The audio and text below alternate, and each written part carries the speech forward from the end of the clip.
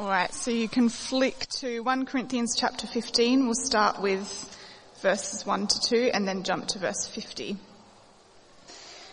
Now, brothers and sisters, I want to remind you of the gospel I preached to you, which you received and on which you have taken your stand. By this gospel you are saved, if you hold firmly to the word I preached to you. Otherwise you have believed in vain.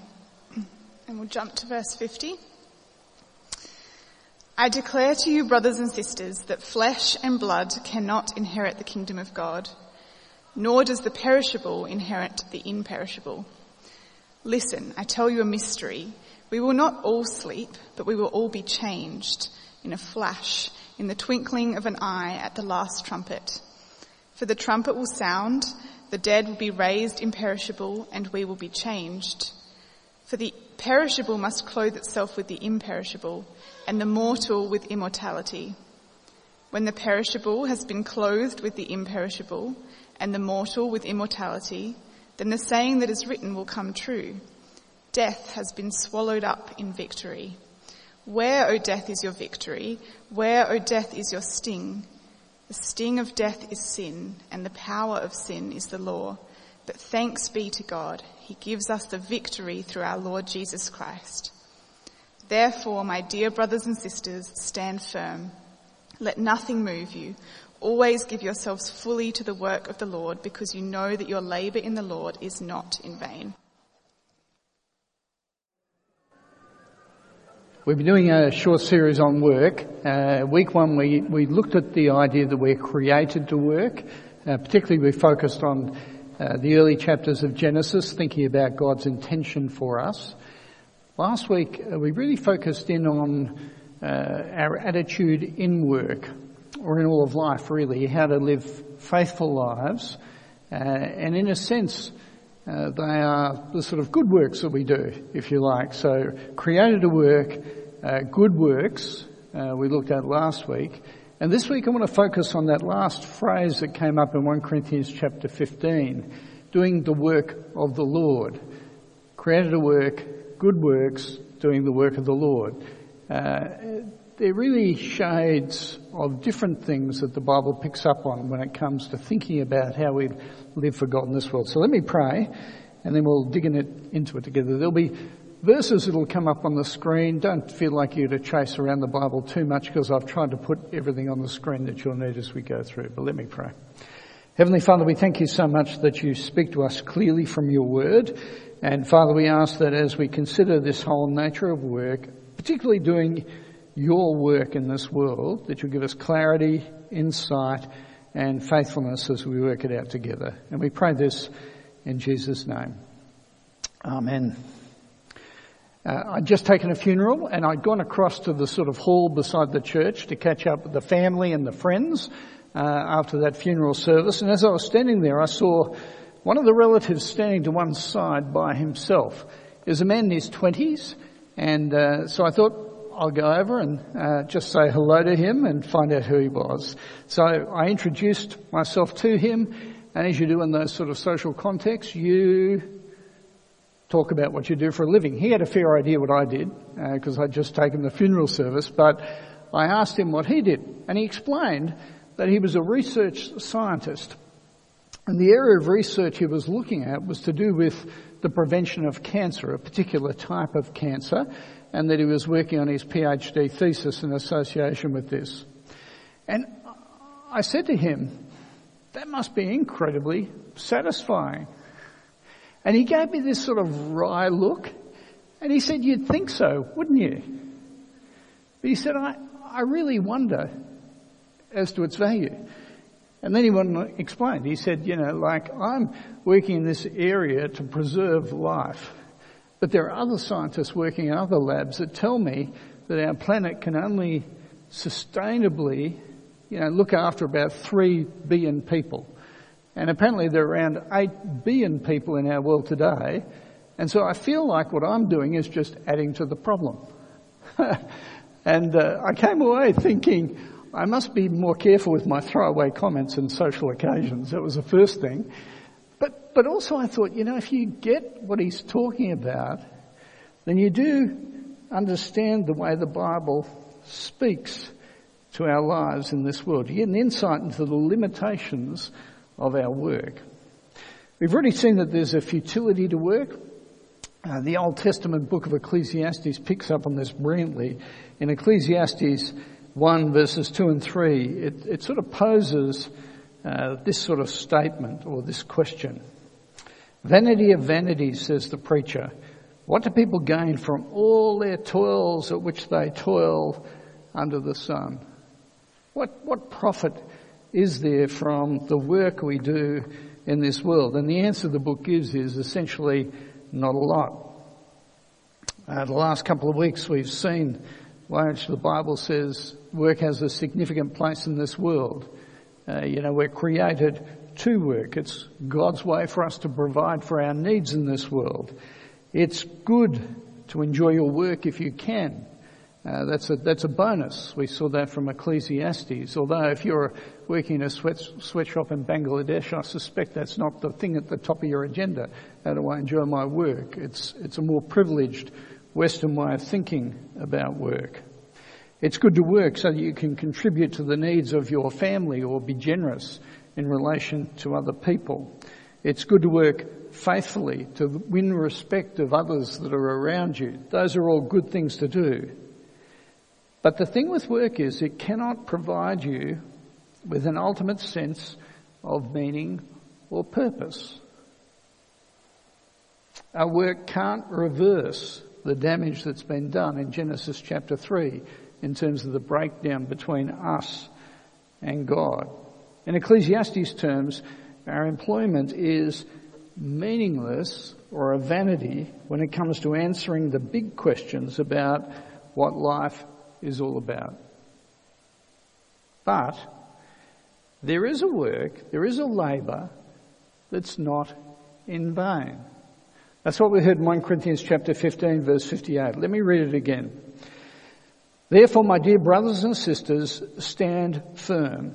Always give yourselves fully to the work of the Lord, because you know that your labour in the Lord is not in vain.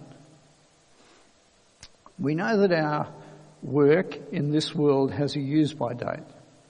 It's the old story, grave clothes have no pockets, you can't take your assets with you when you go to heaven. And it's the same when it comes to work. You won't take the fruit of your work, your manual labour, your activity, you won't take that with you into heaven.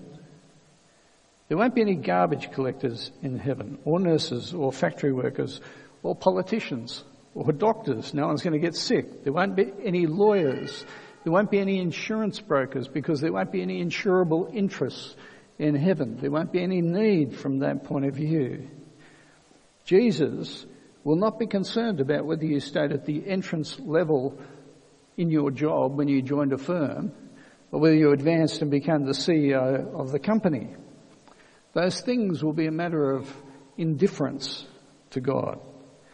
But here in 1 Corinthians 15, it does seem to be saying that there is a work that isn't in vain. There is a work that will last. So what's this labour in the Lord that's not in vain? What's this labour in the Lord that will endure? The wider argument of 1 Corinthians 15 gives us a clue as to what's going on here. So 1 Corinthians chapter 15 is all about Jesus' resurrection and ours. It's about future, beyond death. It's about dwelling with God for eternity. So what's this labour that endures beyond the grave? Like with all books, what you need to do with the Bible is to read it in context, just to see the way in which the ideas hold together and the way in which words are used in the whole letter to see the nature of the argument. So I'm going to make you do a little bit of work, not too much work, but a bit of work to understand how these words are being used here. So firstly, I want to ask, who are the workers that are being referred to in 1 Corinthians chapter 15? I'm going to take you back to 1 Corinthians 3 verse 9, where it says, Paul's speaking at this point, and he says, "For we are God's co-workers in God's service. And at this point he's referring to himself, Paul the Apostle, and Apollos, his partner in the gospel. If we go to 1 Corinthians chapter 15 verse 10, so the same chapter we were reading on before, Paul the Apostle says, I, Paul, worked harder than all of them. And what was the work he was doing? Well, he's talking about the preaching of the gospel that he was doing at that point. If we go to 1 Corinthians chapter 16 verse 10, Paul speaks of his partner in the gospel, Timothy. He says, when Timothy comes to see you, see that he has nothing to fear while he's with you, for he's carrying on the work of the Lord just as I am. So what's the work that these workers are doing? Well, let me take you back to 1 Corinthians chapter 3, verses 10 to 13. Paul says, each one should build with care, for no one can lay a foundation other than the one already laid, which is Christ Jesus. If anyone builds on this foundation using gold, silver, costly stones, wood, hay or straw, their work will be shown for what it is, because the day will bring it to light. The work here is very specific. Paul the Apostle is talking about building up the body of Christ, the church. He's talking about evangelism and discipleship, introducing people to Jesus and helping them to grow in their walk with Jesus. If we go to a place like 1 Corinthians chapter 9, verse 1, it's the same idea. Paul's speaking to this church and he says, are you not a result of my work in the Lord? This church is a result of his work. Or in 1 Corinthians chapter 15 verse 10, again Paul says, I worked harder than all of them. Then in verse 11, so we preached and so you believed. Friends, most of what we do in this world, the work we do in our jobs, in the language of Ecclesiastes or in the language of 1 Corinthians 15 verse 58, that work is essentially in vain. It's not saying it's pointless, but what it is saying is it won't endure into eternity. But there is a labour that's not in vain. And that's the work of telling people the gospel, telling people about Jesus so they can become believers and grow as Christians.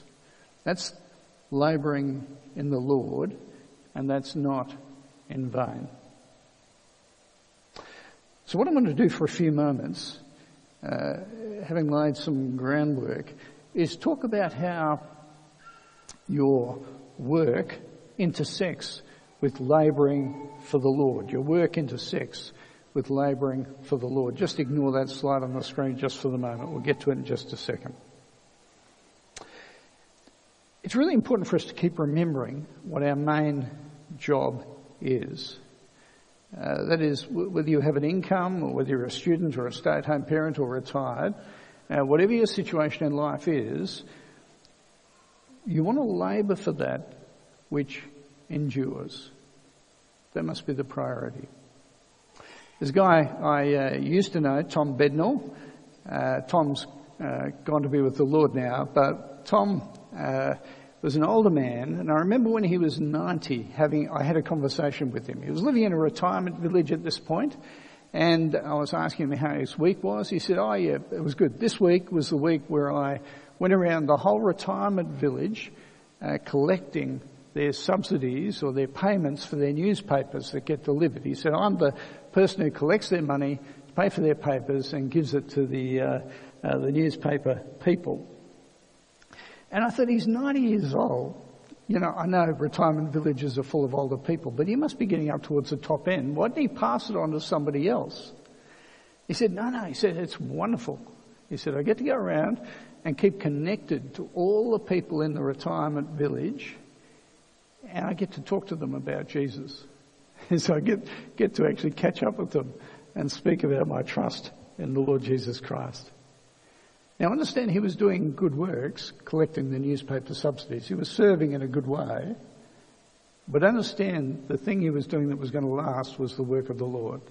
He was labouring for the Lord when it comes to the gospel.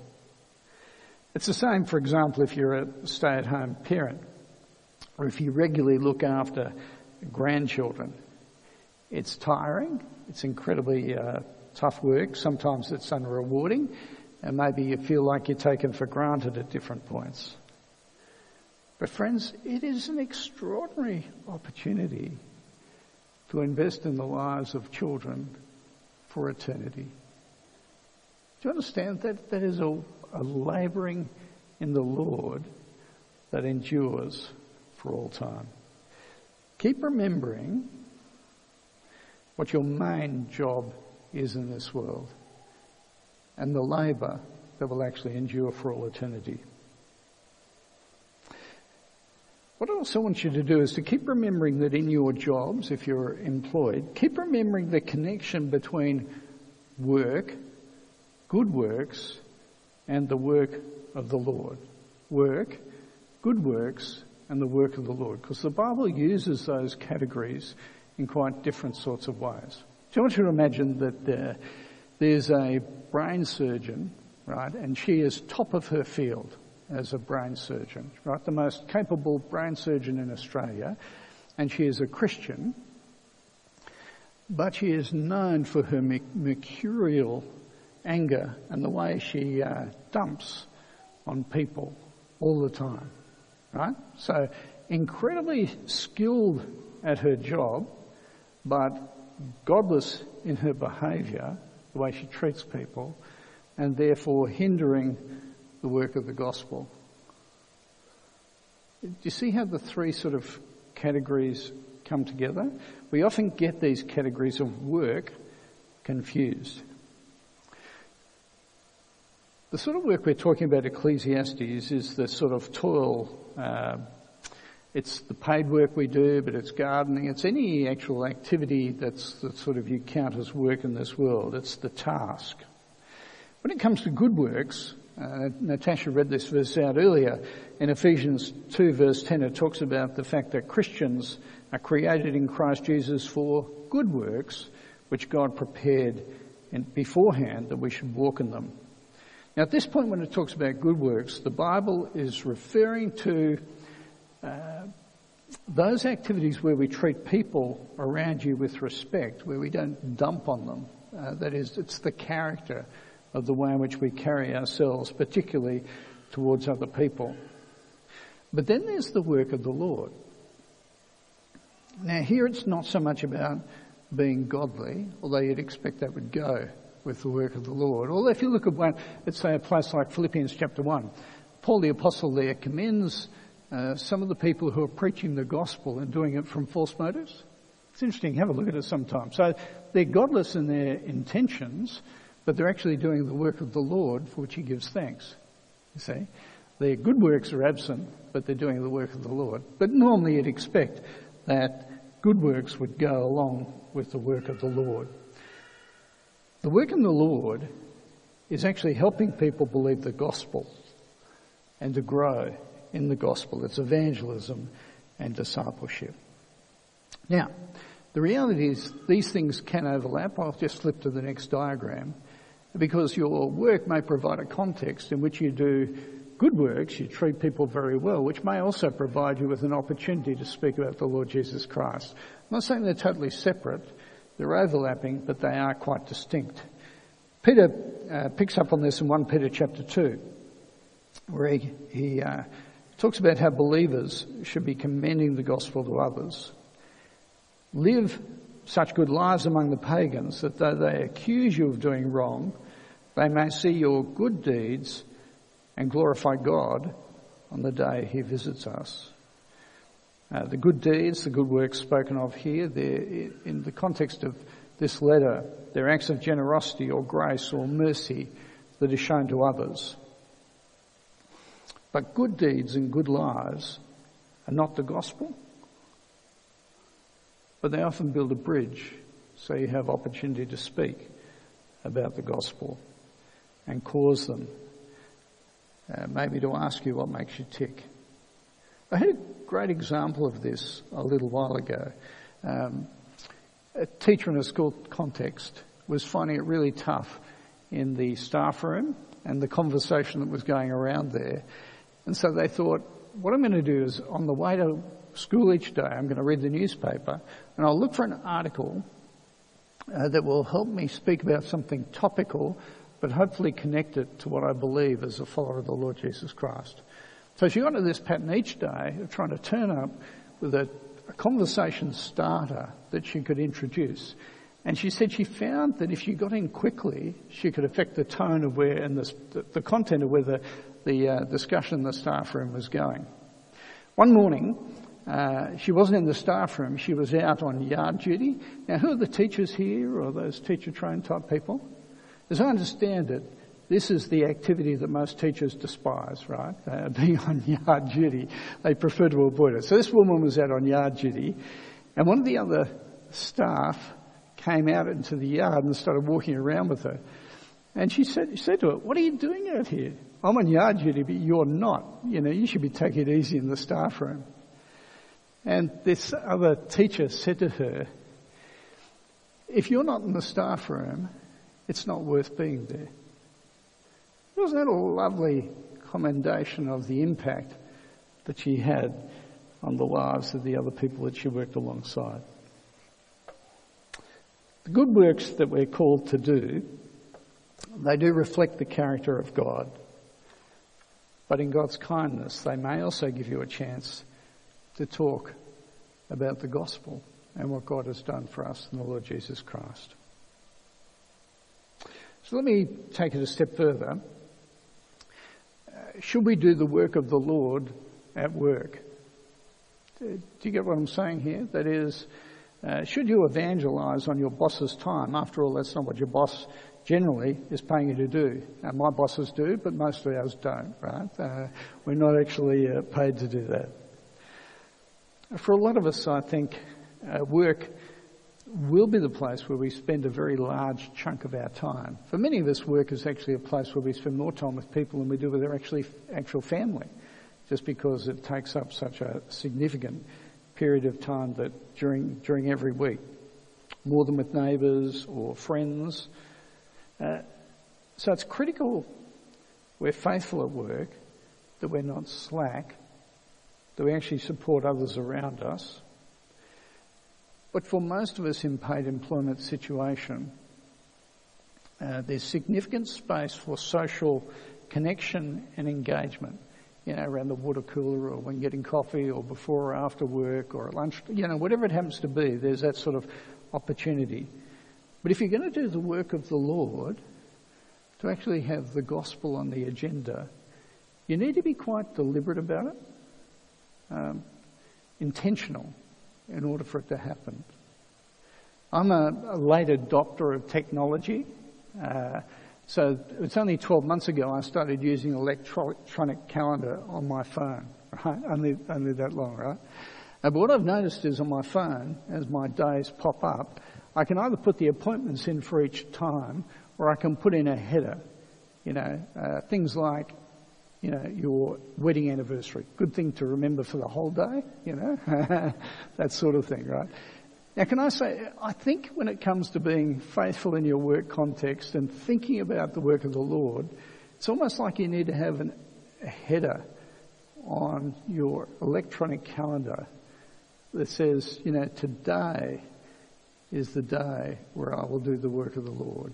Today is the day where I will share the gospel. Have that on your agenda. Pray for opportunities at work.